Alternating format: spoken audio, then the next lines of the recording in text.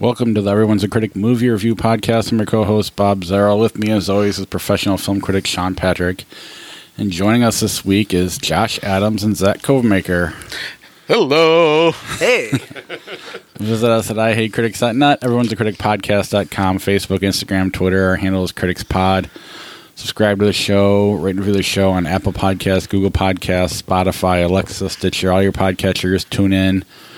YouTube, we're on YouTube as well. Like all the posts there, like some people have. I think Jason Mollett's gone through and liked all of them for us. Nice. I forgot you guys were on YouTube, and so I haven't gone there to look quite yet. Sometimes I think he just puts it on and walks away to give us a view or two. But yeah, we are on YouTube. If you like to just look at a picture and listen to us. What else am I forgetting? Patreon. IHateCritics.net/Patreon is the best way to help support the podcast. We got a couple new incentives coming next year that should make the show more interactive, hopefully. And then our podcast merch tab on IHateCritics.net. I need to contact Cousin Jeff because I had the money ready to go. And I'm going to look into 3 different designs for, some part of next year that we'll have that should be a little bit fun. The one he sketched for us for the Willem Dafoe's confusingly large penis he did it so fast. That's what she said. Incredibly talented. That wasn't one I was thinking I'd want until he drew it up like that, and I was just like, I need that shirt. And then Batman versus Jesus, and then our Batman v Jesus, and then Cameron Diaz's shoulder. Thank you, Josh. Oh, you're welcome.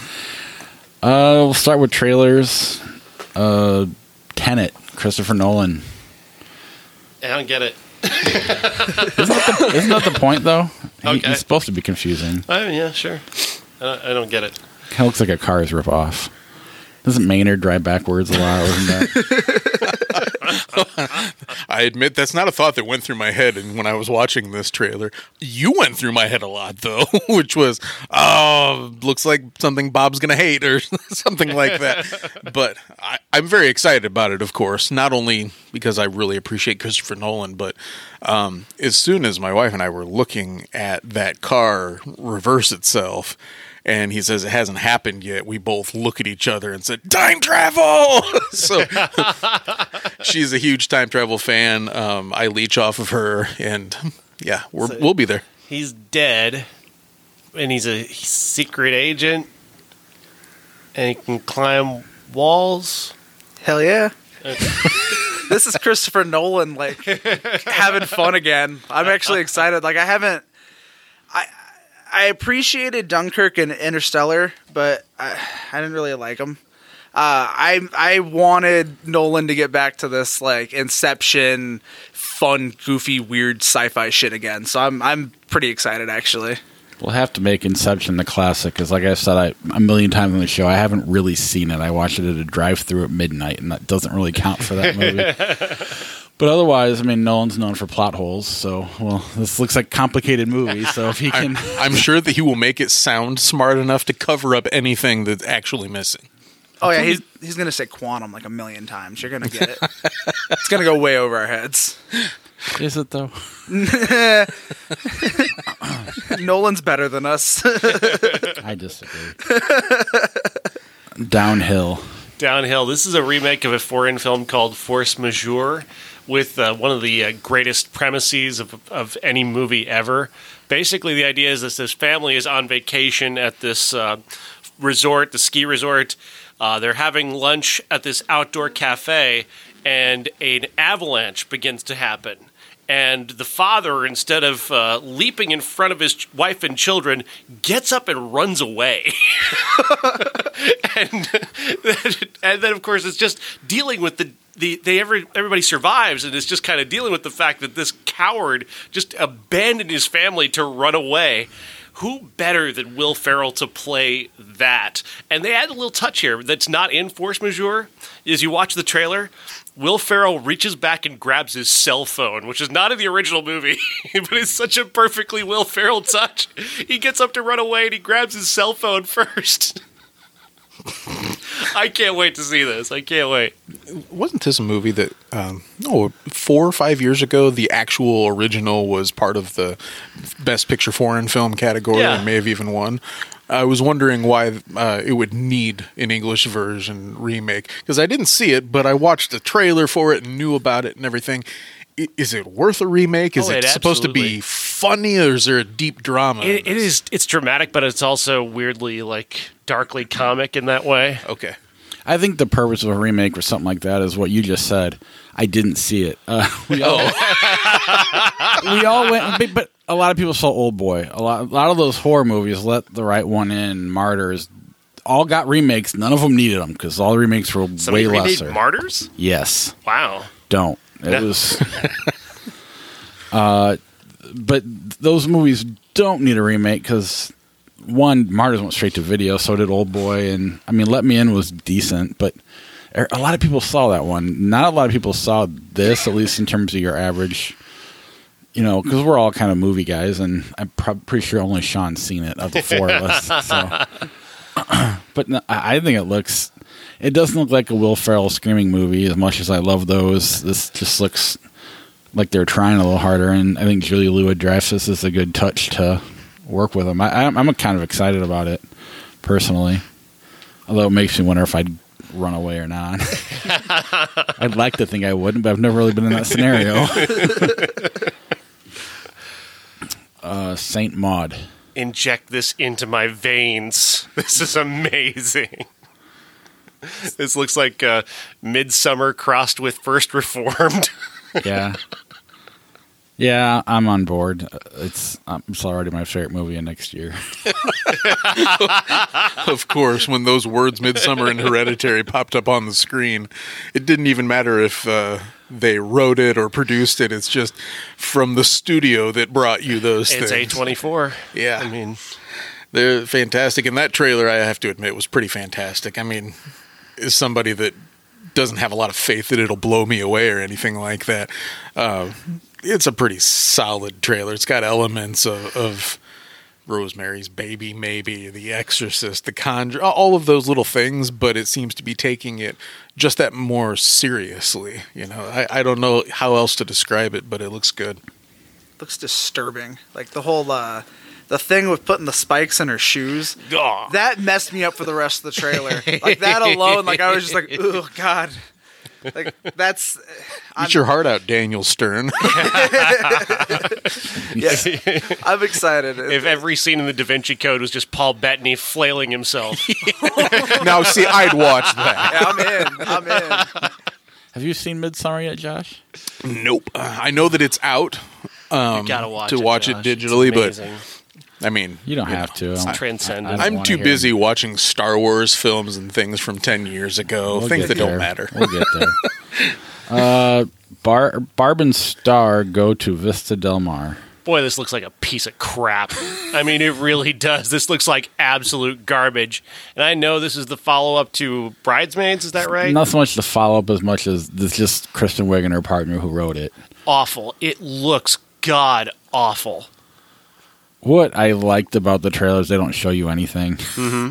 The whole thing is you can't see our faces. You can't, and so I don't really know what this movie is or not. And all it does is, the problem is it's a lot of trailers came out this week, and it's definitely been forgotten by one big one. It's this just been. I mean, it's just a lot of really unfunny riffing over stuff you can't see. And I really don't. Oh God, and Kristen Wiig is going to be doing that accent the entire fucking movie, and I'm just going to be angry. I started that trailer actually on Facebook. I actually wasn't sure that was the same movie. I made it about 20 seconds in, and I was like, nope. I was like, nah, I'm good. Like at first I was in because I do like Bridesmaids. I'll admit, I do. But not my cup of tea. I like Kristen Wiig, so. Is this directed by Paul Feig? I don't believe so. Okay. Then I'm good. Impractical Jokers. They get a movie. Why not? Does everything have to be and the movie?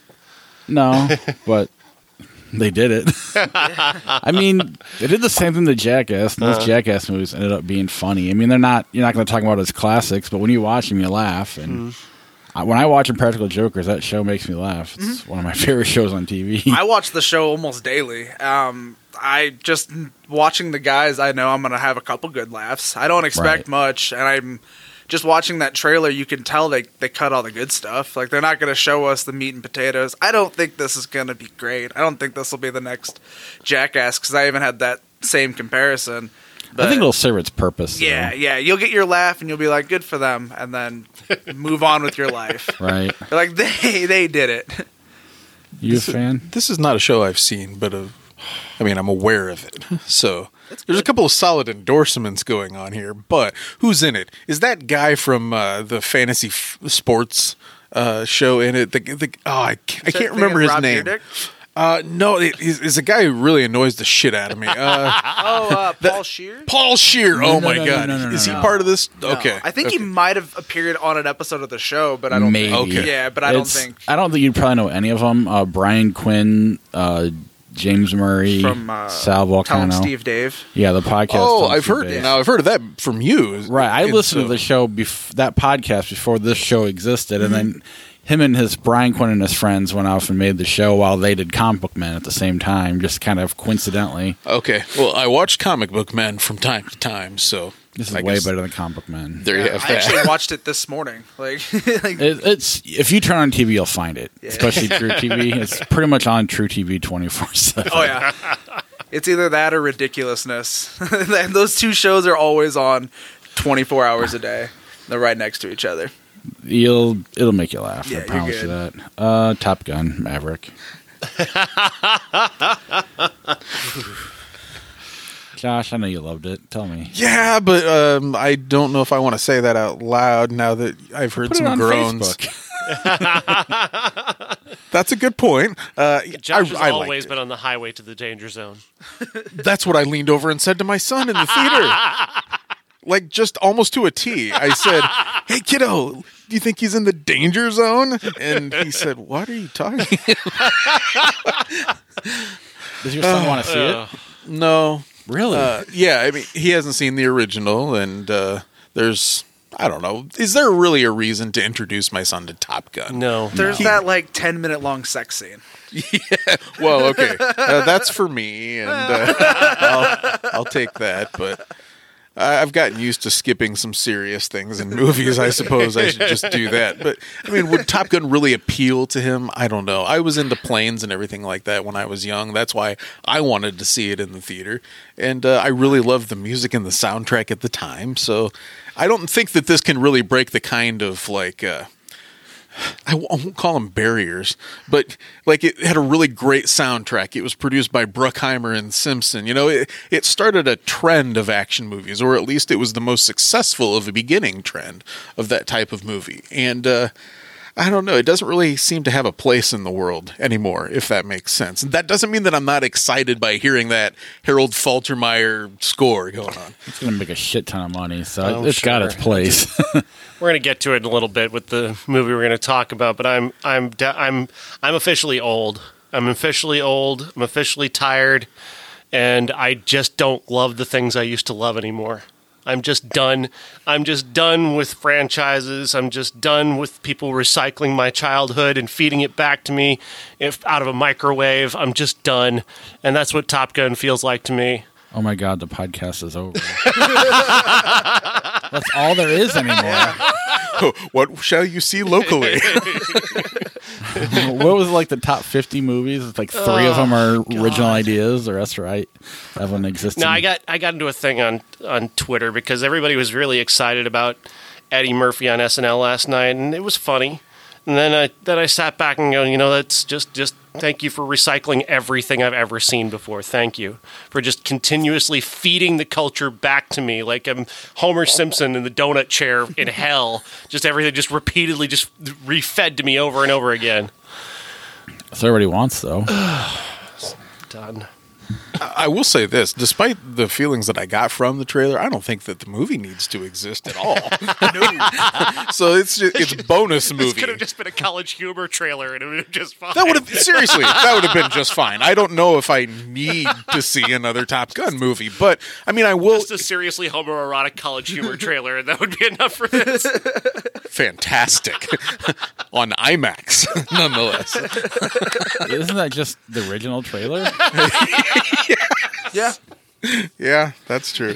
My son, when the trailer popped up before Star Wars, he was all excited about it. We always look at each other and either shake our head or nod, and I was like shaking my head no, and he was shaking hardcore yes. So, and he's never seen the original. I've seen it once for the show way back a year ago or whatever it was, and I remember us not really liking it as much as we thought we did. Yeah, that's true. It turned 30 in 86 to 2016 is when we... Oh, it's that long ago? Yeah, believe it or not. And I think the earlier portion of that year, I just remember the time that I watched it. It had to be earlier that year. But yeah, I mean, it's a moment in pop culture, but I don't think, of all of the things that existed from the 80s, this is one of the ones that I was like, okay, we're fine. We don't need any more of this. Means it's bonus. If it's good, if it's enjoyable and fun and breaks some boundaries or whatever, then yeah, maybe. Apparently, they're taking Danger Zone and they're remaking it with a modern touch. Uh-oh. So, Danger rap Zone by song. Drake. yeah. Oh God. Oh. Is he still relevant, or is that you passed him over? I don't know, man. It'll be Post Malone. Yeah. Oh man. The music video will be excellent. It'll be him like Post Malone featuring Da Baby, I'm in. and that's the song. I'm in, man. Oy. I'm in. I did get to interview the guy who did the guitar solo over the original score, that main... Yeah. He's Billy Idol's guitar player. That guy no with the crazy kidding. hair. Yeah, he won cool. his only Grammy was for that song. Yeah. Up until the 30th anniversary of it, when I was watching it, I had heard somebody say along the way that Eddie Van Halen was the one that had that guitar solo, and so I put that Top Gun theme song as part of my Van Halen playlist for a long ass time, and then somebody eventually said, "That's not Eddie Van Halen." So yeah, there goes another old boy moment for me. Star Wars Episode 9, The Rise of Skywalker.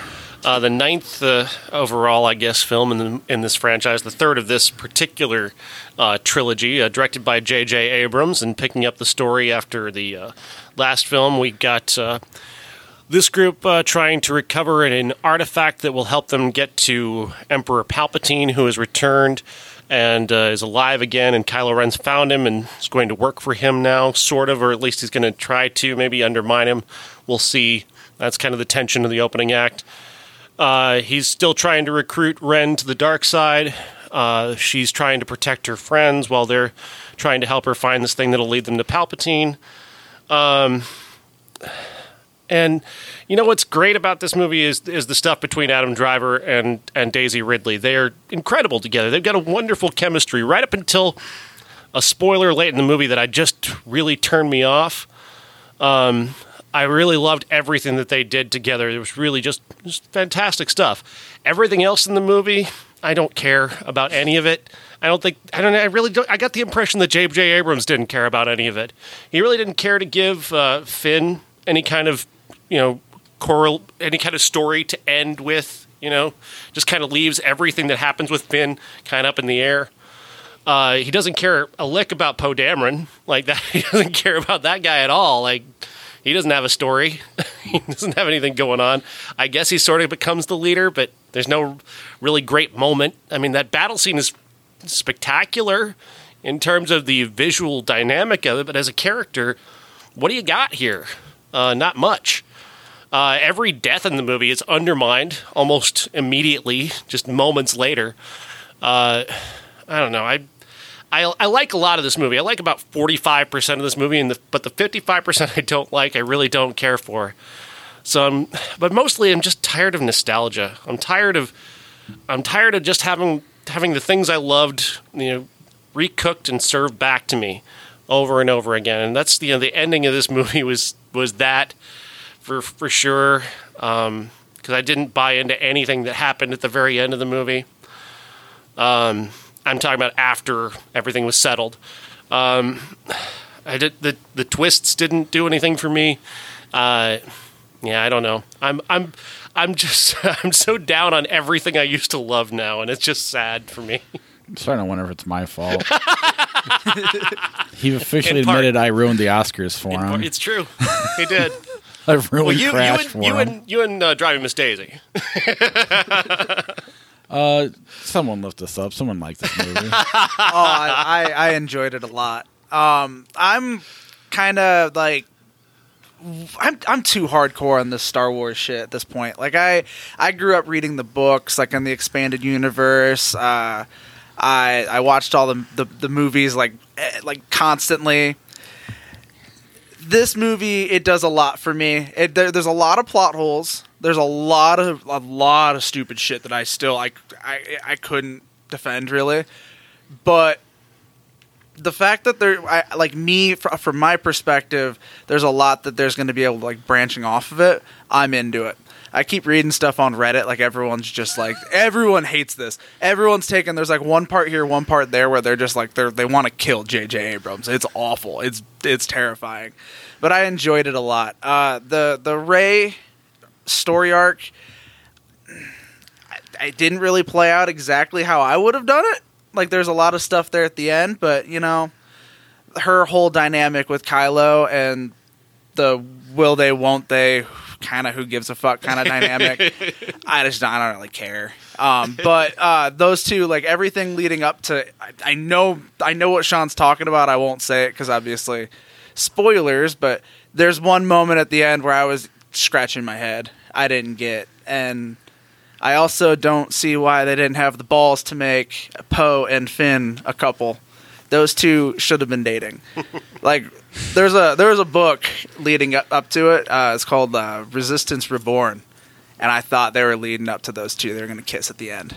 I thought the headlines. Yeah, and then I thought it was going to happen, and instead they're like, "Oh yeah, we had a same-sex kiss. We don't know their names. They're in the background." But woo! I will say it'll be very easily edited when we take it overseas. Yeah, right. I will say if they had done the Russian version, the way they had played Poe and Finn, though, they didn't really. It would have came out of nowhere. Yeah, it would have been like, "Look what we did." And oh yeah, and it kind of was like in the book. It was weird because they were just like their friendship was like super intense, and it came out of nowhere. So it was like, oh, these boys gonna be kissing. Nope. Josh, what'd you think? The good part about it is that I'm kind of satisfied. I don't feel the loss of a missed opportunity. Like that happens in a lot of franchises that I really enjoy. But on the other hand, I recognize that there's a lot of mistakes with this one.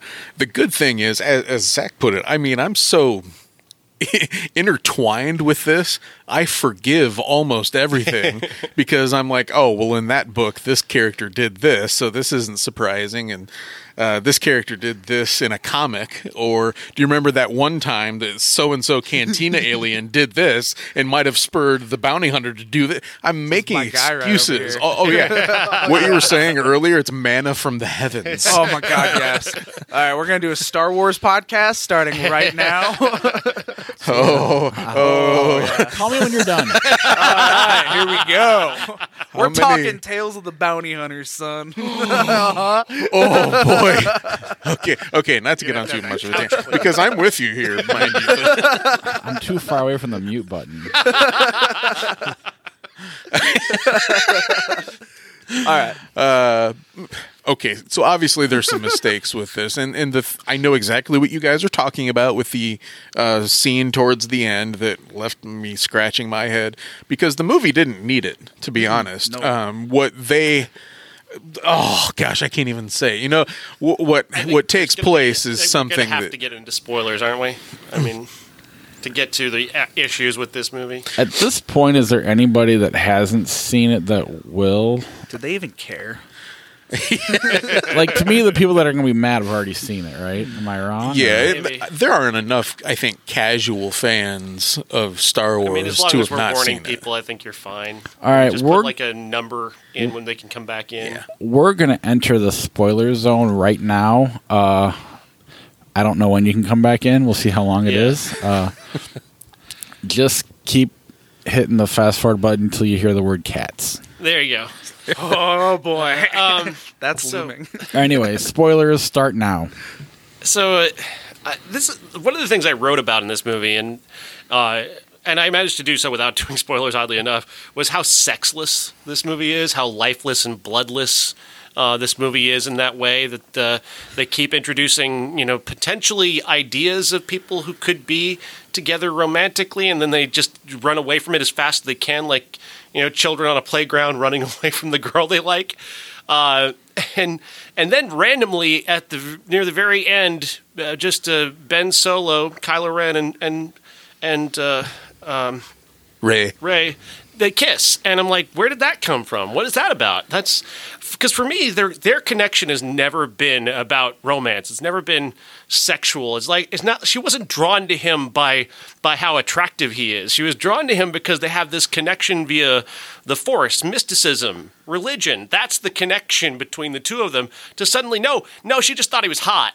Like she just wants to fuck him. That's the whole thing was about. Now their connection is about sex. No, it's not. Except for that one time she looked away when he was shirtless in the last film.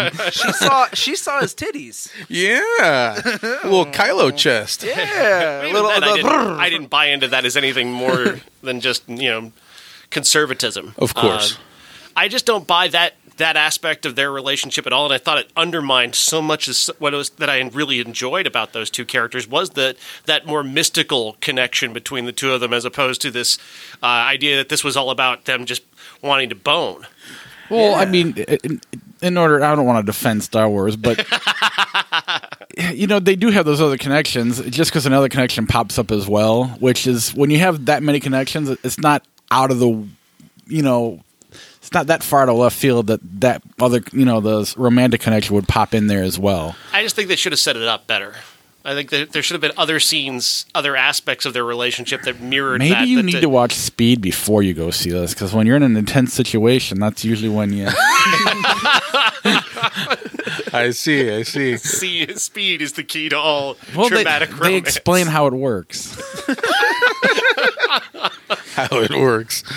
I just didn't buy that with these characters. Whereas I did buy it between Keanu and Sandra, I did not buy it here. It didn't work. Yeah, the thing about it is maybe there's an ulterior motive for J.J. Abrams, that at that moment she knows that he's going to die, and he had given her life, so to speak. If she knows that, she wants to give him something like wonderful before he dies. Give him that kind of closeness and connection. This is a real stretch here, but this is the kind of crap that I invented in my head to make excuses. Now, both of you are really kind of invested into the outside stuff of this. Oh yeah. I'm not, but I happened to watch a guy talking about this who is, and he pointed something out that I wasn't really fully aware of that brings us kind of weirdly back to the original Star Wars. Wait for this, Bob. So, according to lore, Palpatine, who is Rey's grandfather in this movie, was Vader's father. No, he was... It depends on which theory you subscribe to, because there's a comic book that shows him using his magical powers to impregnate Anakin's mom. Which canon is this? Is this new canon? Is this old canon? Here's the divide. Yeah, like, that's the thing. The crevice of fandom. Yeah, because from... So basically, they're like Luke and Leia were brother and sister. Yeah. Well, my incest joke wasn't that far off. Or the Force decided that it needed to bring balance and order, and it impregnated Shmi, and then everything else happened.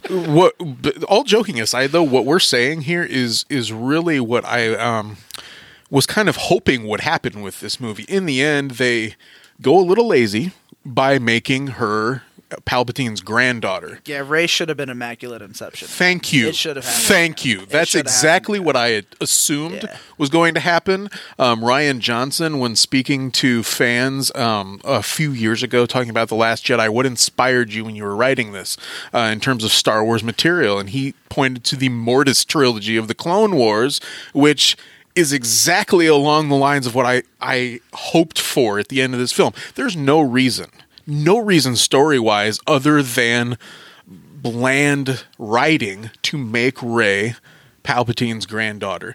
She could be an Immaculate Conception, the thing that actually balances the Force out. It came from Palpatine way back before Episode 1. He influenced the midichlorians to create a being that he was going to specifically take. Okay? I'm trying. Oh, boy. So this we whole... should go down this well. The whole story about parentage really isn't...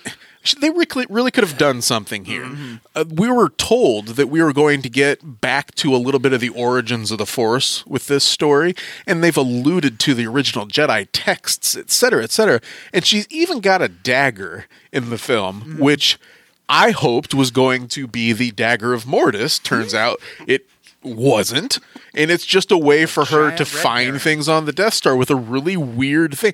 Does the Death Star, does it go all the way down to the bottom of this planet? I mean, did they not take into account movement, erosion? Like, all of these things are ridiculous. The thing about it is that so much of this feels so compromised just its entire existence at this point now. When you really start digging into it and you start really getting too deep into it, this has become... And it's never been pure, granted, aside from when George Lucas first created it. But now it feels so deeply, deeply tainted by Disney. The sexlessness of Disney characters and the bloodless attempts at romance that aren't there, and this family adventure stuff that just fine, well made. Great. The battles were awesome. Lightsabers are cool. But there's no life. There's no blood. There was no stakes, really. Exactly. Yes. I mean, let's go to the last Avengers movie. When Iron Man dies, spoiler alert, I guess we're in spoilers, who cares? Wait, Iron Man died? I mean, that was emotional. You could feel the emotion in the theater. There were several moments that should have been like this in this movie that I don't know about you guys being so tied to it, but the theater just kind of felt like, okay, it's happening. I mean, there was not even goosebumps, nothing. And this is kind of the movie that should have all that in it, and it does not have it, at least from what I've noticed. And it doesn't have a lot of balls, but we kind of knew that once J.J. Abrams was hired to do this film. Yeah. I mean, no offense to the man. I've liked a lot of what he's done. I like his style, okay? Visually, he's a very good director. Technically, very apt. But then again, he's never told anything that's really all that daring or takes a lot of risks. Yeah. He's a genre filmmaker that understands nostalgia probably more than anyone currently working in Hollywood. And yes, he plays off of it. But then again, there are certain things that I'm like, nostalgia, I don't really need it for this. This, though, force-feeding it to me again, I hear you, man. I really do. I want it, though. It's like going up to the table at Thanksgiving and wanting thirds. I'm like, hell yeah, man. It's Lando, guys. Billy D. Williams is here, guys. Oh, man. The payoff thing that you're talking about. Sammy Davis Jr. showed up on All in the Family. The payoff that you're talking about, though, that we're missing from this one, Chewie dies, supposedly, right? And nobody really feels it. Well, that's because the way that they shot that scene, I didn't actually believe he was dead. Yeah. And then he wasn't dead. And then he wasn't. And then, was it the gold robot? C-3PO. Sure. He practically dies, and then he comes back. I mean, make it all dramatic nobody in the trailer, dies but Kylo Ren and Leia. But Leia, I mean... But even when, like, Leia and then the scene with Han Solo and Kylo Ren, those should have been emotional scenes. No, totally. Yeah, I had a thought about this, Zach. You might be able to back me up because you might know more about it than I do. Gotcha. The scene with Han and Ben Solo on the remnants of the Death Star, I actually asked myself, since the scene was so unbelievably close to the one from Force Awakens, if it was simply deleted ass footage that they put into this movie. Because Harrison Ford hates this character. He's said that many times. He came back so that he could do another Indiana Jones. I mean, why would he take a day out of his very busy plane flying schedule and crashing schedule to come film something like this again when he was happy to be done? Because he wants to make a dog movie. Yeah. Yeah. I think what happened was, and this is the rumor I read, I think that scene was supposed to be like Carrie Fisher. Like Leia was supposed to be coming out because you know how she supposedly projected herself, and we didn't see it because obviously that wasn't filmed. Right. And that's the rumor that scene was supposed to be her, and he jumped in and they turned it into less of a force projection thing and more into him actually reliving that memory, which is why Rey said you're always replaying that in your head, and then 2 minutes later he did. Okay. Yeah. That makes it a lot better because I was just thinking that it was a simple cut and paste of a deleted scene and that really pissed me off. But that makes a lot more sense. They just guilted him into it. She's dead.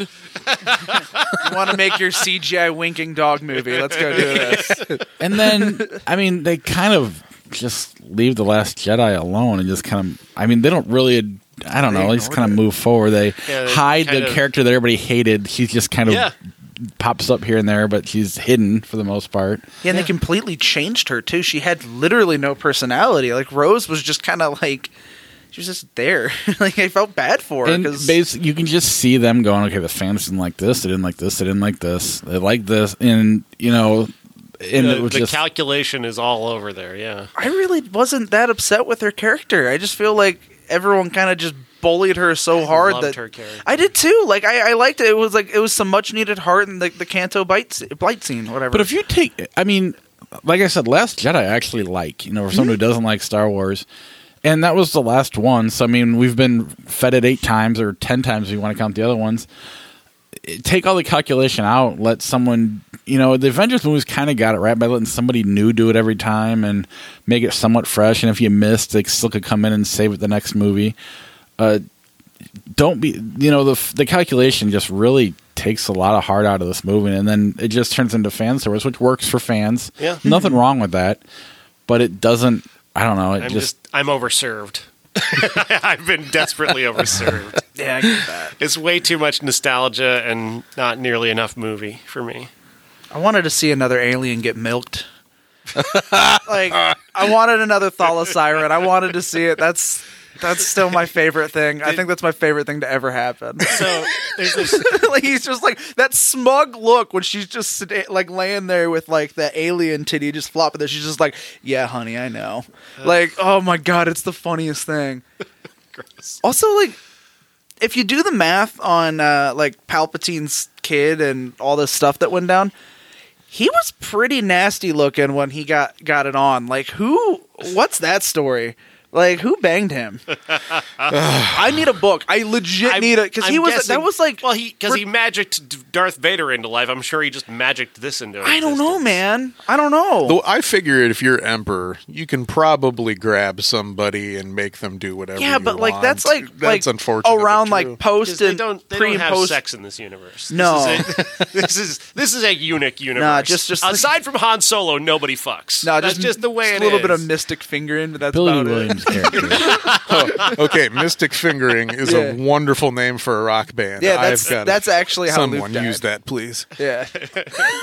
You poor thing. What did you actually think of the entire film? I mean, you've given us some bits and pieces. Are you also upset that Mara Jade didn't show up? Dude, yes. I know. Why? Where is she? Who is that?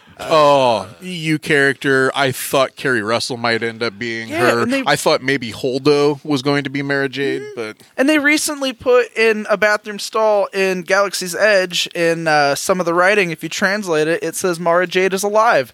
Why haven't we seen that? What the hell? I'm gonna need some napkins over here, If Bob. you translate it, Yeah, you can translate train. They're all out there, man. All the different languages and stuff. Care. You can. I don't care. Yeah, well, I don't care. Stop. who asked who to come on, sir? you opened this well. It's a deep dive. Yeah. Bob? I mean, I took my son there, and he just kept asking questions, and I'm like, honestly, you got to shut up. I don't know the answers to anything. Slip him my phone number, you know. I I'd said, be wait happy till to Josh answer. gets here. I don't know which one the Death Star went away in. I don't know which one it came back in. I don't know if they finished it. I really don't. The only reason I don't know if they finished it is because in Clerks they said there's contractors that got killed, so maybe they were still working on it. I really don't. Sure. Yeah. But it was millions of questions that I had. I don't even know I don't know. Did you enjoy any of this? No, not really. It wasn't because you could see the calculation, the fan service, which is what I had a problem with Force Awakens as well. I really liked what Ryan Johnson did because it was just fresh. It was something new. And even watching the original 3 when you guys made me watch it back then, like I could watch and be like, I get it. I don't get this, the books and the comic books. And Very few do. I get they're solid stories. It makes sense. There's part of me that's like, well, it seems like, we talk about these movies where the bad guy is so powerful, then when it's convenient, he's not. There seems like there's so much power. And the convenient powers is another, like suddenly they've got healing power. Where did they always have healing power? Yeah, there's. I don't remember. But they can't power, heal but fabric. They can heal. Am I wrong? No, got but I healing mean, there's powers. even a couple of books that go in the old canon. I don't care about suppose, books, but Yeah, they. this is a very long running gag on the show. I love Rey, and I thought the whole story about Rey discovering what power she has, at least it modifies at least some of the issues that there are with that. But there are too many times where they'll just invent a power that they need at that moment and use it, and then, well, why aren't you using that now? This brilliant guy on YouTube, Quentin Reviews, pointed out something interesting that I thought was a really interesting thing. Like, we've interacted with Vader Vader's been a Force ghost before. Why hasn't he ever come back as a Force ghost? Like, why doesn't he ever pop up again to talk to Kylo Ren? That's the thing, man. We're kind of expecting Hayden to show up. Yep, me and too. he shows up, like his voice is there, and so are like a bunch of other Mace people Windu. that we don't know if they're dead or not. Like they threw out all these other people, and we're just like, are these ghosts? What is Ahsoka dead? Like what the fuck? The fact that we're saying a name that neither of these people know. I don't even care anymore. But that is a valid point. Like the Force Ghost thing. Okay, now it doesn't matter when you die because you're basically not dead. Yeah, Why are you not? There's just so many things. When we watch the Avenger movies, like, well, where's Iron Man right now? You could be here helping out. And I don't know, that does pop in my head from time to time. That the balance of power. Like sometimes the lightsaber is you only use someone. It's so powerful, but then the next thing you know, someone who shouldn't have it has it, and he's doing just fine. And Yeah. On a broader scale, despite this actual movie as a whole, 9 films in the Skywalker saga, is this not, though, the Odyssey or the Iliad of our time? Like, something that has been spread out over 40 years, okay? And it's been handed down through 1, maybe 2 generations now at this point. It's the story that we all kind of, not all of us gravitate to, but we're all aware of it. We're all aware of most of the principles involved.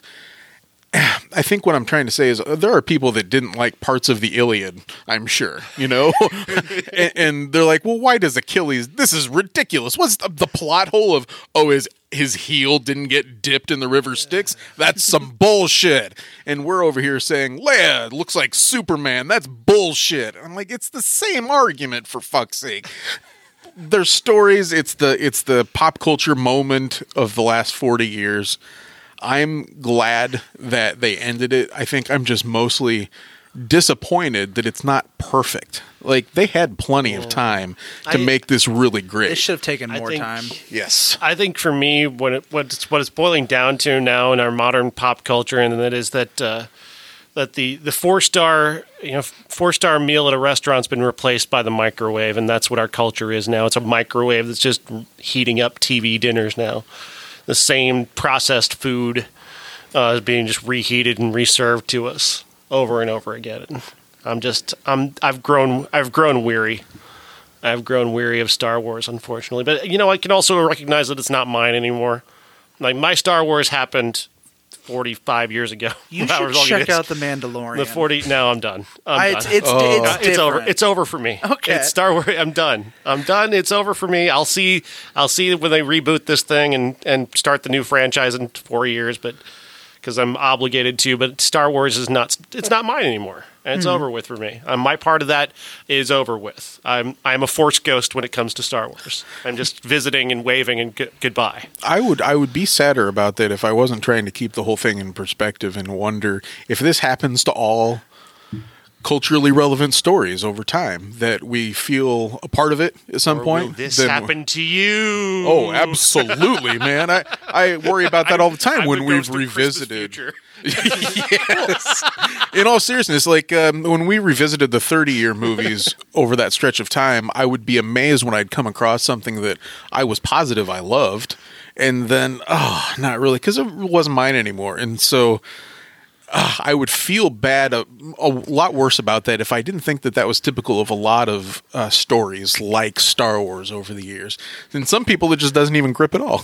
Well, but to your point about it being the Odyssey or the whatever, in this, my big problem is Force Awakens and this is such fan service that, at least The Last Jedi had an original idea, an original writer who came in and did his own thing. I think the Avenger movies, they did it better than Star Wars did. Hell, fucking Rocky did it better. Creed 1 and 2 they handed it off to somebody else and let them do it. Yeah. And there was no one there saying, well, we need more of this. It's not Rocky 4 enough. It's, it didn't. Now, granted that you're talking on a lower scale, so you don't have to deal with, hundreds of millions of dollars to make these movies, or at least the Rocky movies. So it's easier. And with the Avengers, you had one guy kind of, at least keeping an eye on everybody. But I don't know. I just, that if you could get rid of that calculation that Abrams, I kind of blame him for allowing it. I definitely Kennedy. blame him. I would go more towards Kathleen Kennedy, despite her body of work, which is outstanding. And I am not the dude that's trying to punt Kathleen Kennedy from Lucasfilm, but it went in a different direction when she had control over it, and she also fired multiple directors. So I have to start looking at the leadership, because where else would we look at? Well, yeah, I'm not. I mean, I think this movie, if anything, proves that JJ is just a carpenter. He's not an artist. He's not somebody who's going to create something that is going to live forever. The rumors are he's getting talked to make a Superman movie. I think he'd be probably perfect for it, because he's going to be really safe. Awesome. It's going to make money. We need to recycle something else. Yep. Yeah, he's... All right, can we move on? I'm cats. Everybody say cats a lot. That's how you know it's cats. We're talking about cats. Timestamp. It's cats time. Yeah, but I recorded for like 15 minutes, okay. All right. Cats is the story directed by Tom Hooper from the Broadway musical by... what's his name? Andrew Lloyd Webber? That's the guy, yeah, Andrew Lloyd Webber. It's hard to try and describe this plot without sounding like you're completely insane. There was a plot? There was a plot. I didn't catch any of it. So, a cat named Victoria is dropped in an alley. She's in a bag, and she gets thrown into this alley in this bag, and then all these cats arrive, and they use their claws to cut her out of the bag. And then Exposition Cat arrives to tell her the story of who everyone is, to talk about the Jellicle Ball, because everybody's going to the Jellicle Ball. Jellicle is a word that T.S. Eliot made up when he wrote the poems that this musical is based on. He made up the word Jellicle just because he wanted to. It sounded fanciful. So don't ask it. Jellicle. They use this Jellicle in this movie like the Smurfs use Smurf. Like when the way there's a transitive, the way the Smurfs use Smurf is how they use Jellicle in this movie. Huh. So everybody's going to the Jellicle Ball so that somebody can be named the Jellicle Cat. The Jellicle Cat gets to go on to die and be reborn as another cat. So everybody's competing to be the Jellicle Cat. Or at least the elderly cats are competing to be the Jellicle Cat, not the younger cats. The younger cats are too busy trying to hump each other repeatedly, trying to hump each other in various different ways, and it's weird and awkward and uncomfortable watching these humans in cat fur just sort of hump each other. But nevertheless, we're introduced to Jenny and Dots, played by Rebel Wilson, who is one of the first. She's the old Gumby cat. Whatever the fuck that means. She looked like a Gumby cat. I'm not gonna lie to you.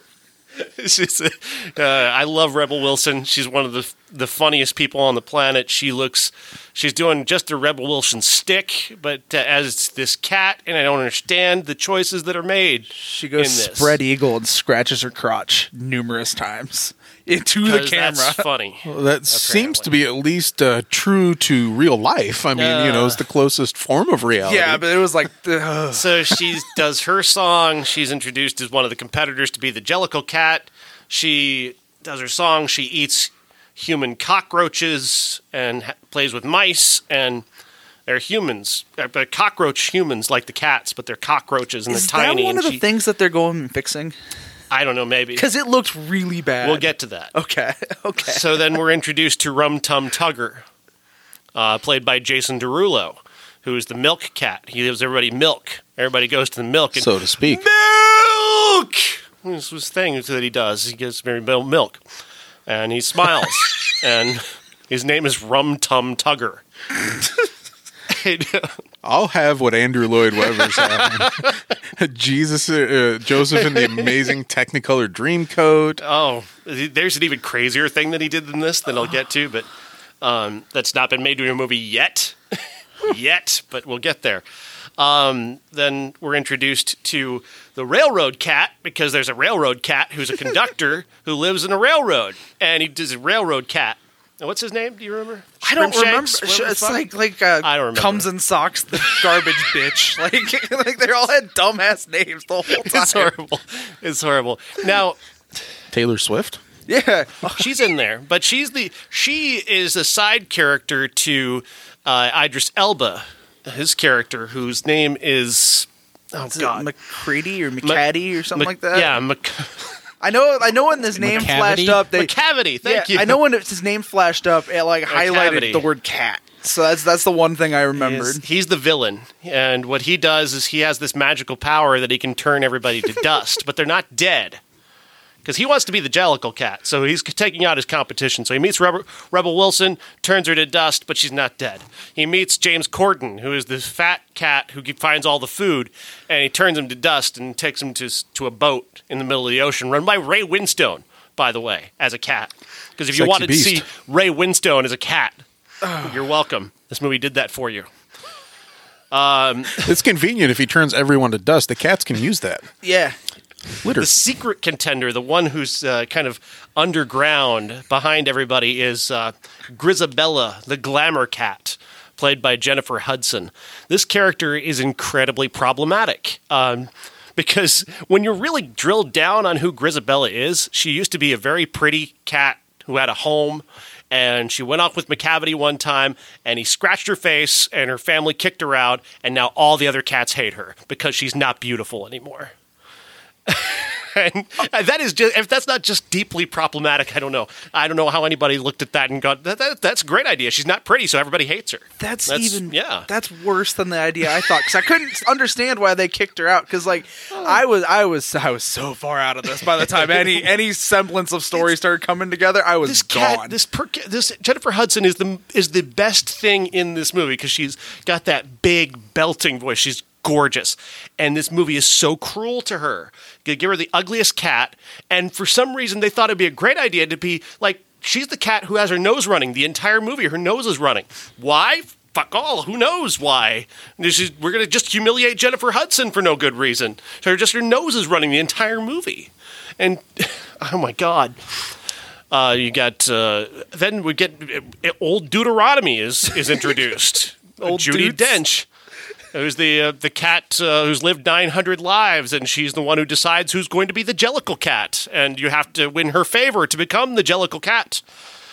And she's going to decide who gets to go to the Heaviside Lair, because that's the name of where you go when you become the Jellicle cat. You get to go to the Heaviside Lair. Are you enjoying this? Is anybody enjoying this? You're the only one that ends Star Wars talk for this. Yeah. Personally, I sound insane. Do I sound insane? I sound insane trying to describe this. because of the description you're giving, I'm more fascinated in this movie than I ever would have been otherwise. Well, I was reading. Go ahead. Oh no, I was gonna say, trust me, it's I went in expecting, I'm like, I'm gonna buy this shit when it's on sale on Vudu. It's gonna be one of those movies. It's gonna be my next Spider-Man 3, and I watched it, I was like, please, I never want to watch this again. Like I had a nervous giggle the entire time because I was just like, this is so uncomfortable for me. You were saying, sorry. Yeah. Yeah. Go for it. I was looking on Rotten Tomatoes for at least some positive reviews because there's very few. But Katie Walsh of somewhere, the Tribune News Service, she gave it 2.5 out of 4 stars. So this is about as good as I could find. She has a line that says, if you have no prior familiarity with the wordy, purry absurdism of cats, it'll just hit harder and you're likely to have a lot of questions. First of all, what is a Jellicle cat? Because they do not explain. No, not at all. There's no explanation And for like Jellicle whatsoever. Like he said, they use it like Smurf. It's in every sentence, and they never stop. And then they start throwing out Gumby Cat, and I think there's another one at one point too. And it literally, they do not stop. There's not a point where they I even hold up mentioned signs. Magical Mr. Mistopheles. Oh God, that guy. Oh, that's what this is from. Impractical Jokers uses that in one of their sketches. That was my ears perked up on that one too. Other questions the film inspires: why are some cats wearing large fur coats and some even wearing zippered fur onesies with human clothes underneath? Yeah, that was weird. Over another digital fur Wilson. covering. That's Rebel Wilson. That's how they escape. I'm throwing that out there. I don't even care. With zippers? Yeah. She's got a zipper and it unzips, and she's got her tap outfit underneath, and she does a tap dance thing, but she's got fur underneath this tap outfit, so she's wearing fur on top of the tap outfit on top of fur. Like, it's like Judi wearing Dench two wearing coats. a giant fur coat, but then you can see her hand, her actual Judi Dench hand with her fucking ring on it. You can see it. I will say though, like out of everyone, not finished. Did you know this? Yeah. The movie is not finished. This is an unfinished movie that they put into theaters. So there's like, I don't know if you've heard about the WWE 2K game. Yes. There's a lot of glitches with this game, like heads are over here while the body's over here kind of thing. That's happening in this movie. There's like people like the Victoria character removes her head at one point and her ears and cat stuff stay here, but her face goes here. Oh, no. Oh, yeah. It's very quick, but yeah, it's there. And it's weird, and it's off-putting because this movie's not done. I got to say something nice. I think I've told the Lady in the Water story on this show before, right? Oh, yes. Yeah. Yes, you have. And I think that's the best correlative that I can find is that, as I said about that movie, he hung his balls out there like he did something big. He told an original story.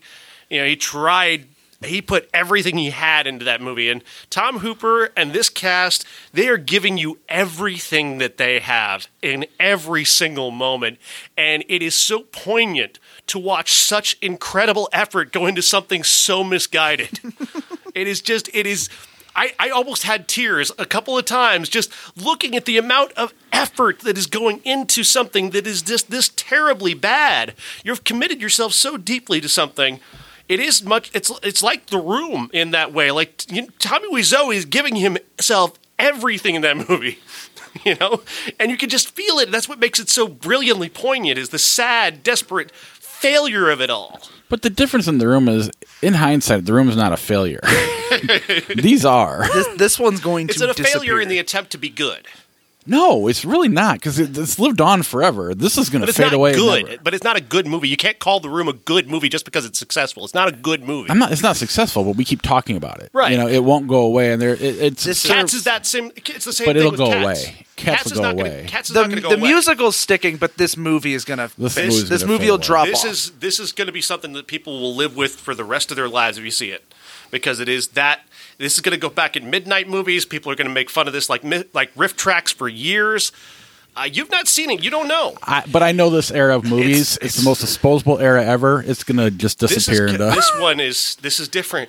I feel like maybe 20 years down the road, it might make a comeback because it is it's that bad. Like, it is legit. Like, it is really bad. People are going to dunk on this movie for years. There's a lot of merit in laughing at it. Like, I sat there with a friend of mine and giggled the entire movie. I had a great time. I mean, Illinois, weed's legal next week. Go see this. You know, like, if it's still in theaters next week, go see it. It's also a box office failure and cost $6 million. Cost $100 million. So, I mean, Jimmy Fallon and those guys are going to have this in their Leno reference for years. Like in their Leno reference book, you'll just go to Cats to use as a shorthand for magnificent failures. Have the Golden Raspberry nominations come out already? Is it a little too early? I don't know. Maybe it wins Worst Picture, and that helps. Like Battlefield Earth. I or imagine something, How Did This Get Made? We'll have an episode on this in like maybe next week. Like that's the level of people that are rushing to dunk on this. But that's the problem. They're rushing to dunk on it. It needs. I'm telling you, it's going to fade. It didn't make any money, so no one saw it. I want to know what's up with those cockroaches, because that literally it looked so bad. Like everything else, like the faces Everything blended is bad. together. Those cockroaches, The music is terrible. it's so bad. Aside from You can Jennifer barely Hudson, understand what they're like Jennifer saying. Hudson, and again, she belts it to the back of the room. It's beautiful, but these songs are bad. Like Yeah. it's really bad 80s kind of nostalgia, kind of not really Broadway, not really pop, just that kind of bland middle parts in between Broadway and pop, and it's just really, it's all terrible. And I'm not saying that about the musical, because I'm sure the musical sounds different. Here they're using like really bad synth, like remakes of what they must have done on Broadway, because I can't imagine it was this bad on Broadway. Because they've rejiggered these songs to be in this movie. I'm imagining they're trying to riff off of what they heard and to remake it, but they're using this really awful synth that just sounds so thin and so tinny, and it just ruins every single song. Yeah, the way the sounds mix too. You don't, and especially because the entire story is told by songs, and you can't understand a third of the words. Yeah, it's hard to follow. Like, I didn't watch Les Mis. I'm honestly, I'm not a huge. That movie's incredible, and I know that one's like primarily singing. I'm not a huge musical fan, so that usually like takes me out of it. This didn't do it for me. I kind of wanted that whole, like I said earlier, I wanted that Spider-Man 3 thing where I was just like, this is hilarious. I love watching this now. Like, I'll throw it over there next to Tenacious D. It'll be like a Saturday afternoon thing. I don't want to do that unless, like, you know, large couple groups years of down the people are road. going to gather to watch this movie yeah. together for years to come. If I ever just have to kids, laugh hysterically and dunk on this movie. People will make it an annual thing. They'll get together to tell those same jokes again. That's just how much it's gonna bring people together. It's gonna unite generations, this movie. I hope. I don't see it happening, but I really hope. I really do. I was just thinking, how do you release a film in the theater not finished? I mean, whatever Great loss question. you have to take. And up against Great Star question. Wars. I know. like They sisters. put it in the worst possible position, but I've never heard of a film that's literally not done yet, especially in a blockbuster time of year, and they just go ahead and throw it out there anyway. That seems to be damaging everyone involved, not just the studio, but you're besmirching the name of the director by not allowing him to finish his movie. The actors involved, despite their efforts, it seems like you'd want to protect all of the people invested in this project by not releasing it, even if they call it an emergency. They did that with Monuments Men, I believe. It came up to the time of the release, and then they pushed it back a little bit. I'm a little tight on time, so can we maybe blow off the two popes? Sure. Okay. Ooh. So we'll go to Getting a little spotlight with it, huh? I love the two popes. It's a great movie, but I'm a little short on I know, time. but you said you wanted to Bombshell. blow off the two popes. Bombshell. Bombshell is the story of Fox News and sexual misconduct with Academy Award level performances from Charlize Theron, Nicole Kidman, Margot Kidder. It's Margot Robbie, sorry. The story goes that Roger Ailes is a horrible human being. We all know that, but this movie kind of gives you the backstory of that, and it's very fair actually in how it portrays this kind of old school mentality in a new world, that how out of place that is in this modern world. And really, it's always should have been out of place. It always should have been wrong. And for some reason, years ago, it wasn't to them. It's always been wrong, guys. It's always been wrong to treat people this way. But apparently people like Roger Ailes use that as a shield. Like, no, it wasn't. It was fine to pat a woman on the ass in the office back in the day. No, it wasn't. It never was. It was never okay. It was never okay. And the way they justify it is, well, look, you're on screen. It's not so much the patting on the ass, but like the lifting the skirts up and you're on screen. We need to be able to see what you look like. It does matter, and that's how one of the ways he tried to get away with it. And it's hard to watch. It is. It's really exceptionally well directed and really well made and extraordinarily acted. The Charlize Theron and just embodies this character so brilliantly. She looks like Megyn Kelly, and she portrays her in a way that is not entirely sympathetic. It's sympathetic from the perspective of the movie. Absolutely, you're on her side, but it's still Megyn Kelly. and I felt with her in every aspect, aside from her being who she is. I was with her throughout this, and I was really impressed with the way they played that. And Margot Robbie is the composite character who stands in for the dozens of women who went through what Roger Ailes put so many women through. And, they even touch on the number of careers that he ended because, there were women who was like, I won't do that. And he just ended them just right then and there, just ended them. They ended their careers, blackballed them. And MSNBC and CNN aren't out of this. Because they listened when Roger said don't hire them. A lot of them listened. Yeah, you should read Ronan Farrow's book, Ronan Farrow, about the Harvey Weinstein thing. NBC was not helpful. Yeah, stood in his way a lot. Yeah, I would say the one problem I have with this movie, because it's definitely it's not quite liberal fan service, but there's a lot. It's heading that way. There's one scene where Margot Robbie's character says to Megyn Kelly, so you fucked him. You had sex with him or something like that. And she doesn't deny it. She moves on, and then it just kind of hangs out there. And it's not implying it, but it's not implying it either. They just kind of leave it there. I don't think that's fair to Megyn Kelly. We talked about, last week on the other show, Richard Jewell. It's a very similar thing. And I don't know. I don't like Megyn Kelly either, but at the same time, it was like she wasn't involved in the making of this at all, and it was just a one line that if you miss, for the most part, you're just going to let it go and you're going to move on, which people probably did with Richard Jewell initially. But it's still something there that just kind of bugged me a little bit that they had it in there. But it is quick, and other than that, it's a really solid movie. But this movie is also it is so much better than anything in Richard Jewell, anything remotely, because that movie is just mostly bad. This movie. This is taking that subject that movie kind of turns itself off on and actually doing something very important with it and being respectful of it.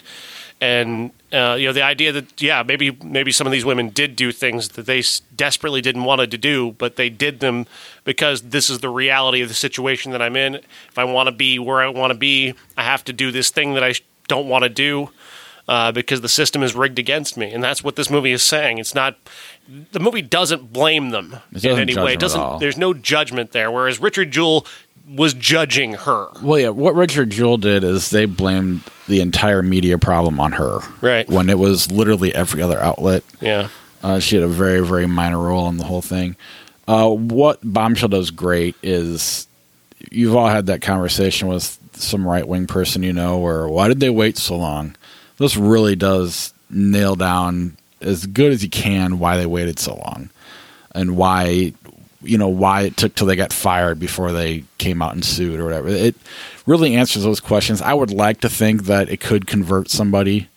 Probably not, based on some conversations I had a week or Friday night with my son's or my nephew's birthday party. Jesus Christ. Oh. Yeah. There are people that honestly think Russia and China are going to attack us. Like he's got it's insane. Oh God! You don't have your bomb shelter ready? It is, and only one insane. man deemed by God can save us. And he's telling me, holy Trump! he's telling me how he knows this stuff, and he goes, "But it's classified." I'm like, "You're in the fucking National Guard. You're not working for the White House. They are not attacking us." It was insane. Can I just go ahead and wish that though? I mean, can they attack us? Can we have the sweet meteor of death fall upon us? We live so close to the arsenal. No, thank you. Well, no. If we got attacked by Russia and China, there's a nuclear war. We're all dead. Doesn't matter. Yes. And quite frankly, I don't necessarily want to survive it, so I'm okay. Yes. Not having the Thank you. tools to. I just want to be a cockroach person from Cats. No. Josh wants to live in that road universe. Oh, see, I'm in for that. I'm if down I for am that. forced to survive in a post-apocalyptic world, I will think of that film often. Oh, I've got like saw blade shoulder pads. I'm gonna go all Mad Max on this. I'm ready. Bombshell is a fantastic movie. Yeah, Go see it. And even though nobody did, it bombed. So there's that. It's a bad week to put it out. Well, it had been out in selected cities a few weeks before. Oh, that. okay, gotcha. And it wasn't going to be a huge movie anyway. Classic Uncanny. The Uncanny. We picked this because there's cats in it, and it's a much better cat movie. The idea here is that Peter Cushing is an author who's written this book based off of a theory that he has that we don't own cats. Cats own us. And cats are the ones who are actually in charge. And they've been conspiring against us all these years, eliminating anyone who might be able to tell the story.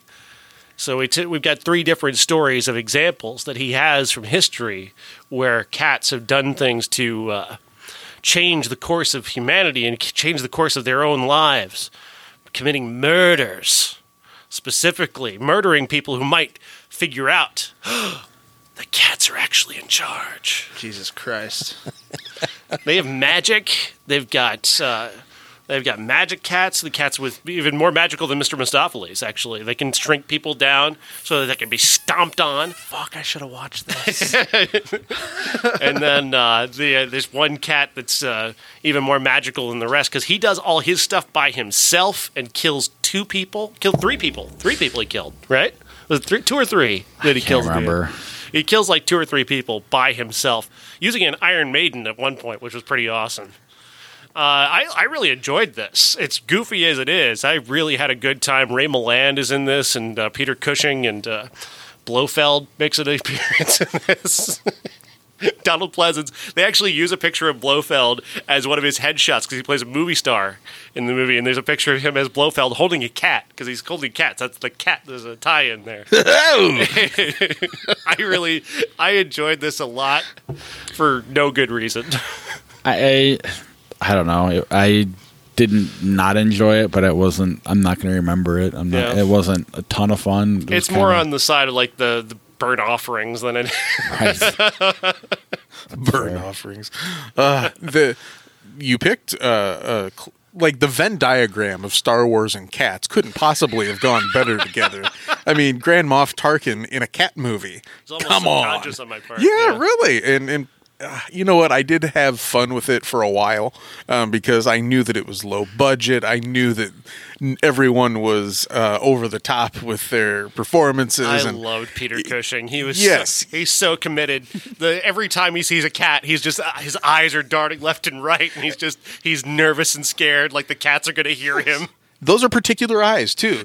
His face does something more than most faces. Yeah, it's wonderful. He's a walking skeleton when he's on screen, so it makes a difference. I did wonder, when it comes to a movie like this or The Birds, for example, why when birds or cats are attacking, like, it defies all thought of what I would do if they were attacking me, which is like find a door, get the hell out of there, blah, blah, blah. These people just let it happen to them. And I know that that's what the plot requires, but I was trying to inject logic in a film that had no logic whatsoever, and it was supposed to I be would not put the just birds cheesy in this fun. conversation. I think the Birds is a great movie. The Birds is a great movie. I'm talking about specific actions by characters to just kind of hold up their hands while birds peck at them.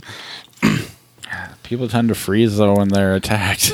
That's true. You don't expect a cat to laugh. I love that. Oh, I gotta say, the gore in this movie is spectacular. That woman, the cats eat this old woman, and her corpse is so beautifully convincing. And then the corpse of the maid, I thought that was really exceptional. An exceptional piece of design in that scene. For such a low budget, forgettable movie, that was the effort they put into that. I thought was really great. Go ahead. Did you know that if you were to die and the cat runs out of food, He'll eat you. the first thing it's going to eat are your eyelids? Yeah. A cat's favorite snack is human eyelids. You That can is an see that actual in fact. this- you can see that and in that's this movie. that's why I need to watch this movie. I didn't On know YouTube about might even be free. I paid It's $1 on for Prime. it. Yeah, It's on it Prime. was on Oh. Prime. I'm getting off work at 3 tomorrow. I'm watching the hell out of this because this sounds like my kind of time. Are the cats like animated or are they No, like they're real like cats. real cat? Oh my god, Played yes. by real cats. It- And I love that again. It's one of those wonderfully cheesy, silly pieces of direction. But the way that this director shoots the cats to try and make them seem menacing is hilarious. Oh, it's yes. wonderful. I just loved that. Like just cutting to shots of cats who could not care less that there's a camera on them, but he's got that music spike going on. Just da-da, and the cat's just doing a cat thing. He's like, you didn't care at all. This That is my could be jam. construed as an evil look. One point, there's this white cat, and he just goes as close to the cat's face as possible to try and make it seem menacing. And he's kind of a grumpy-looking cat, so yeah, it works. I'm down for that. I've got 2 cats at home. The other day, like one of my cats always sleeps on me. This is a quick story. All the time, and I woke up to the other cat mauling the shit out of her on my legs. Yikes! Right before my alarm went off. That's how I woke up for work the other day.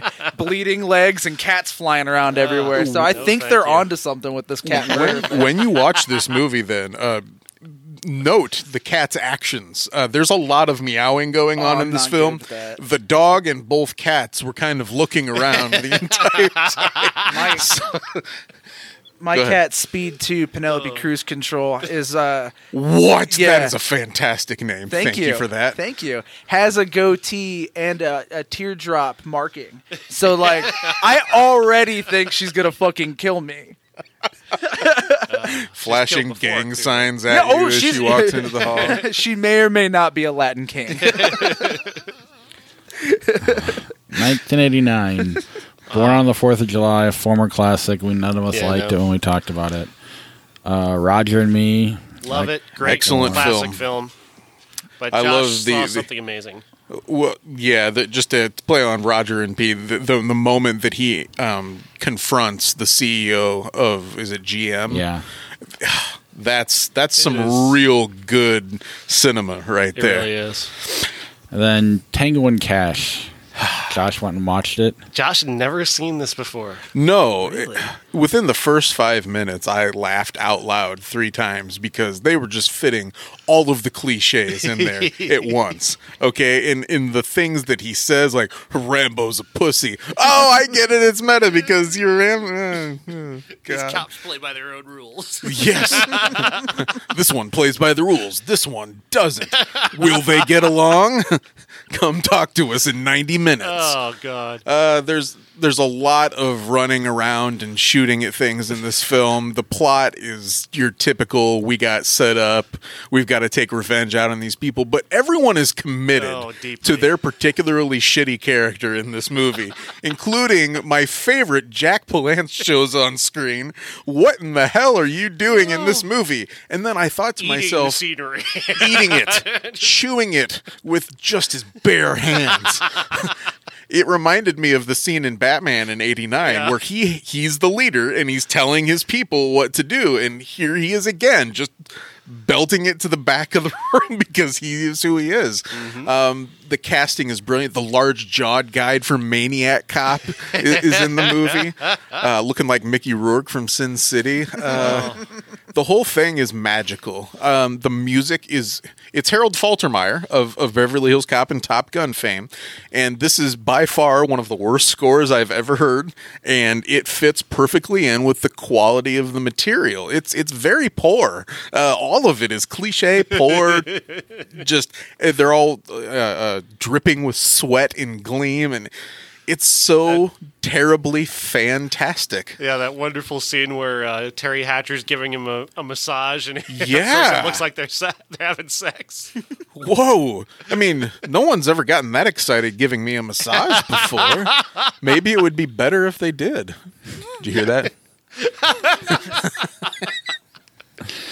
Yeah, I mean, I don't know. I had a hard time having fun. I don't know. Stallone's so bad in it. I know he's committed, but he's committed the wrong way. Like Kurt Russell at least somewhat kind of a poor man's Riggs. but he kind of pulls it off, but Stallone's so bad in it that I don't know, it just hurts me. I have a hard time watching it because of how bad Stallone is. So the Lethal Weapon lover in him is just like you're taken from my movie here. It wants to be Lethal Weapon without the mixed race buddies, or even the craftsmanship of somebody as light on craftsmanship as Richard Donner. Right. In fact, the first director for this movie didn't even finish it. I noticed that he'd been replaced by another one who I hadn't heard of before, but worked with Prince a lot.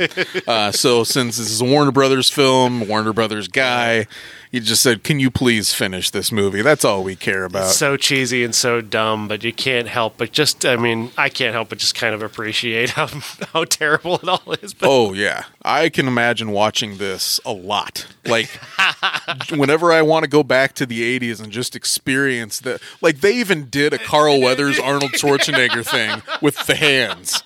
Come on, that's amazing. Yeah. I almost expected the director to say Joel Schumacher on it, in fact. The gratuitous butt scene in the shower. Yes! Yes! Yeah, I don't know. I mean, it's definitely very close to Roadhouse. This was the year Roadhouse, No Holds Barred, and none of them are movies I had that much, especially No Holds Barred. That was not fun at all. You need to watch these movies with other people. I need to not watch Midsummer ever, and then I think that's what hurt me with the Uncanny as well. Midsummer destroyed this podcast. We've seen the possibilities. I think it's working on you a little bit too, though. Definitely. That is our show. I know there's other movies that come up from '89, but we were going to move them the next week. Unless you guys saw Always, it's not much for long 89. Time ago. Yeah. But next week, Uncut Gems, Spies in Disguise, Little Women, our year in review in lieu of our classic. And then I would say Spies in Disguise is a maybe. Spies in Disguise is a maybe. Our 89 Always and the Puppet Master. I get as part of my continuing growing old grumpiness, I'm tolerating animated movies a little bit less, even foregoing the pay that I get to see them. I mean, in terms of, in my opinion, I've said it before, critics shouldn't watch comedies, horror movies, and I mean, because he can say it's not funny all day long, but that's subjective. You can say it's not scary all day long, but it does. It's what scares one person doesn't scare someone else. So don't see any movies, is what he said. No. I said no comedy. No, you said every genre. I said two. Comedy and horror. If it doesn't have that red tomato, just don't watch it. That's what he's. Well, no, I mean, there's certain movies deserve. Yeah. But, I mean, Adam Sandler's not trying to impress him. No. Neither is some of those horror movies that come out. But that's next week. I want to thank our Patreon supporters. Let's start at our key grip level with Charlie Messing and Jason Bryant. Our craft service levels, that Cove Maker. Our character actor level, Josh and Beth Paul, Christina Cato, and Cousin Jeff. And then our special effects level, Sarah Morell and Corey Finneran. If you want to be a Patreon supporter, ihatecritics.net/Patreon. Best way to help support the podcast, and we will be making some changes to the perks early next year. Anything else before we need to get going? Best of the year next week. Yep. Thanks for having us on. Yeah, thanks. Get ready to hear about Midsummer more next week. Yeah, a lot of A24 next week. There's like 5 in my top 10. It's all about Booksmart. It's all about Booksmart. Well, it'll be an honorable mention, I'm sure. It's a good movie. Anything else, or are we done? Do you want... we got to go. I got to keep going. Yeah. All you guys right. can do Flick Chart if you want. You guys want to hang out and do Flick Chart without Sean? Yeah, why I'm not? up for it. Go for it. Why not? We're going to talk about RoboCop. We're going to totally ruin this list. Wait, actually, yeah, we have a chance now. Usually Sean and I are like on the same page. That is true, yeah. Hell yeah. See you, See you. Have a good night. All right, 4 hours later. All right. Hopefully the dogs don't attack him. The Jerk, 1979, or Dumb and Dumber? Dumb and Dumber. The Jerk. It's The Jerk. We're older, though. You know what, though? I just saw that a couple years ago, so... That's true. Yeah. Cheetah, 1989, or First Blood, 1982? I've never seen Cheetah. First Blood. So, yeah. All day. First Blood. All day. Rambo's a pussy. Lawnmower Man, Chinatown. Chinatown. Hey. Snow White and the Seven Dwarfs, The Passion of the Christ. Snow White. Yeah, Snow White. I know what your answer is, though. Oh, it's The Passion of the Christ. Best torture porn movie ever made. I don't really like Snow White all that much, but I'm not into Passion of the Christ. Big fan of the torture porn genre. Ooh. Didn't have enough poop for me. Yeah, he saw Sallow, by the way. Oh, God. Oh, congratulations. Oh, thank you. Oh, that was an experience. Von Scheisse. All right, let's see how the internet's going to help me out here. Good old AT&T Wireless. Clueless, Thor: The Dark World. Clueless. I'll go Clueless, but I don't dislike Thor: The Dark World like everyone else. When I was 16 and Clueless came out, it was a nice, perfect little Venn diagram between my maturity and Alicia Silverstone's hotness coming together to form Clueless. And she calls her love interest at the end of the film, his name is Josh. So he's saying my name. She's saying my name over and over again. And I just ate that right up. I saw that movie for the first time last year.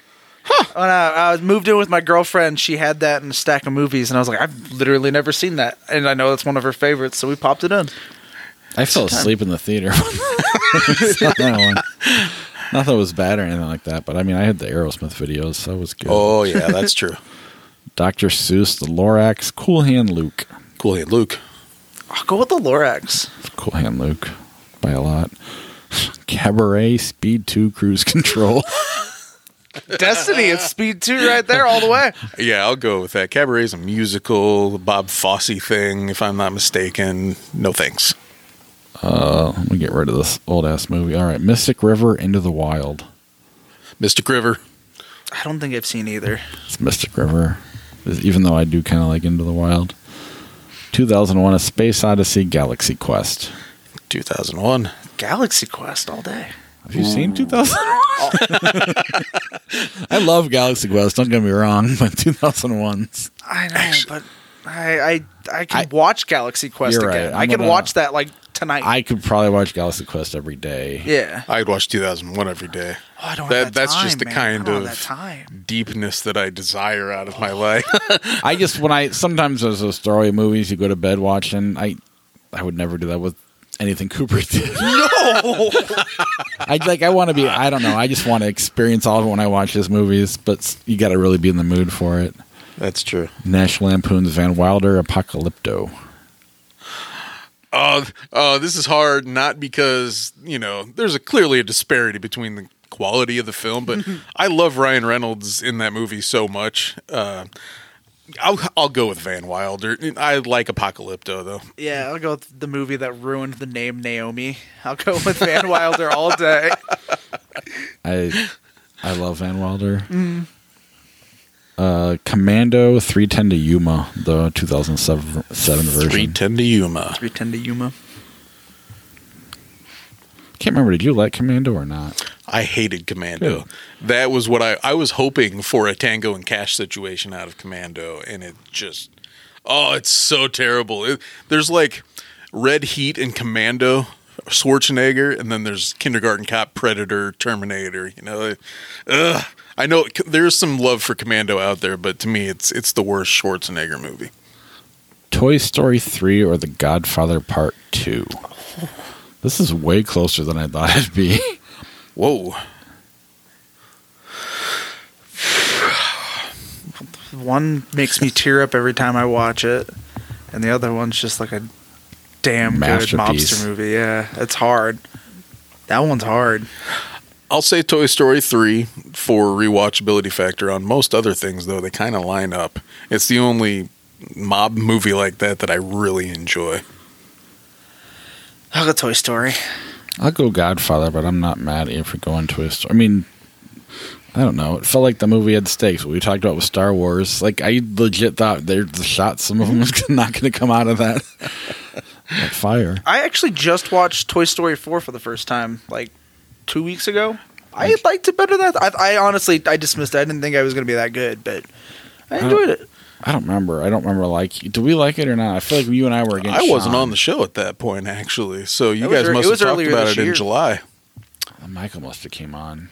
I feel like whoever was there with me, we were up against Sean. Yeah, it's got a lot of fun moments, and Forky is a wonderful character. But Forky was great. I mean, I think of the other three first before this one. Mm-hmm.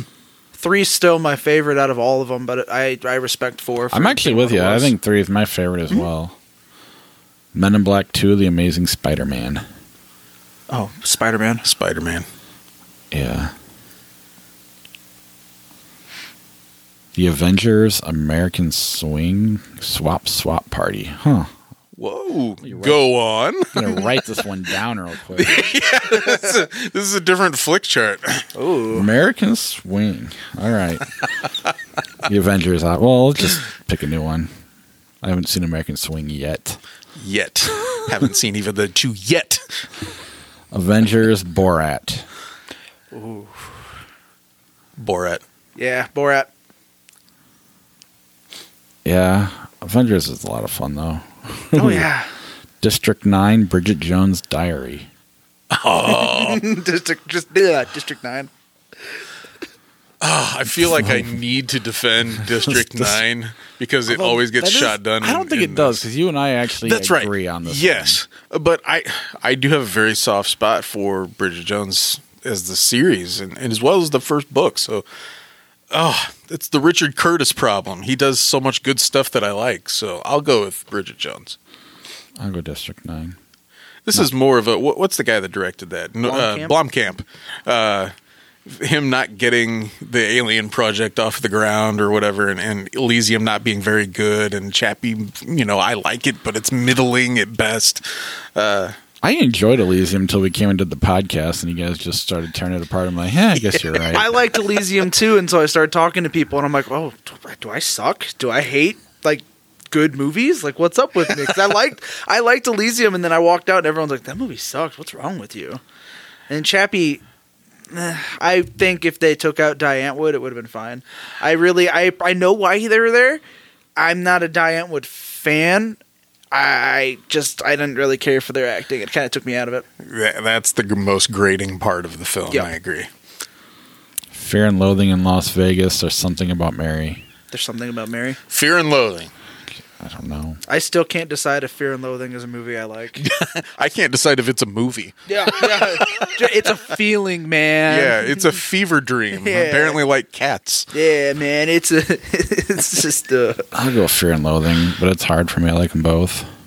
Top Gun, Speed 2, Cruise Control. I gotta go Speed 2, oh my man. gosh, this is perfect. I'll go with Top Gun. I also only saw Speed 2 Cruise Control in the theater, mind you, because there was an Alien Resurrection teaser trailer beforehand. So I stayed and watched the movie. Oh, boy. And that's real dedication to your 650. But yeah, I mean, I enjoyed watching Sandra Bullock for an hour and 40 minutes, but beyond that, it is what it is. I like your cat's name way better than the movie. Thank you. She already was named Penelope, and I was like, I gotta spruce this up. Oh, it's fantastic. Yep, it's in her vet records. I guess I'll go Top Gun. The Lookout or Die Hard? Die Hard. I've not seen The Lookout, I think. I haven't either. I have once, but Die Hard. Well, you pick Die Hard. I'll just go with Die Hard.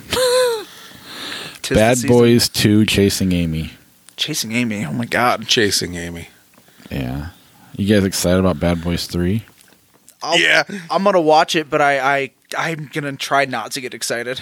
Yeah. The only, like, you know how I feel about Michael Bay, and then Joe Carnahan had Project. Yeah, that would have been so much fun to see what Joe Carnahan would have done with it. But now I don't know the director, and they're putting it in, I think, February. And it's an odd spot for that. I guess summer movie season is kind of all year round now. But it's a summer movie in a weird spot without what made the first two so ridiculous but fun, which is Michael Bay stuff and those two just riffing. So it's gonna go down like Alita. Like, it's gonna be this movie that I'm sure there's gonna be a small audience, but no one's gonna watch it. I really don't think so. It looked in the trailer that they kind of lost their chemistry a little bit. At least to me. Maybe I'm wrong. I think that's. I hope that's part of it. Because, like, that could be too. I hope it's just that's part of it. Like, they're getting old, and that's kind of playing in. I'm sure one of them will get retired or he'll die.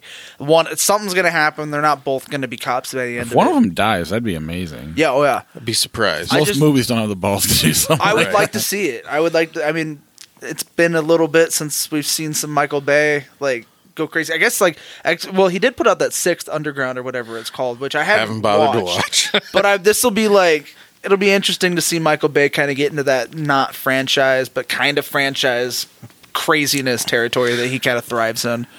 Yeah, now he's just Michael Bay is in his shoot 'em out mode, where he's playing Call of Duty on screen for a few movies in a row. He realized that Transformers was better outside of his control, so now he's off doing this. And we'll see.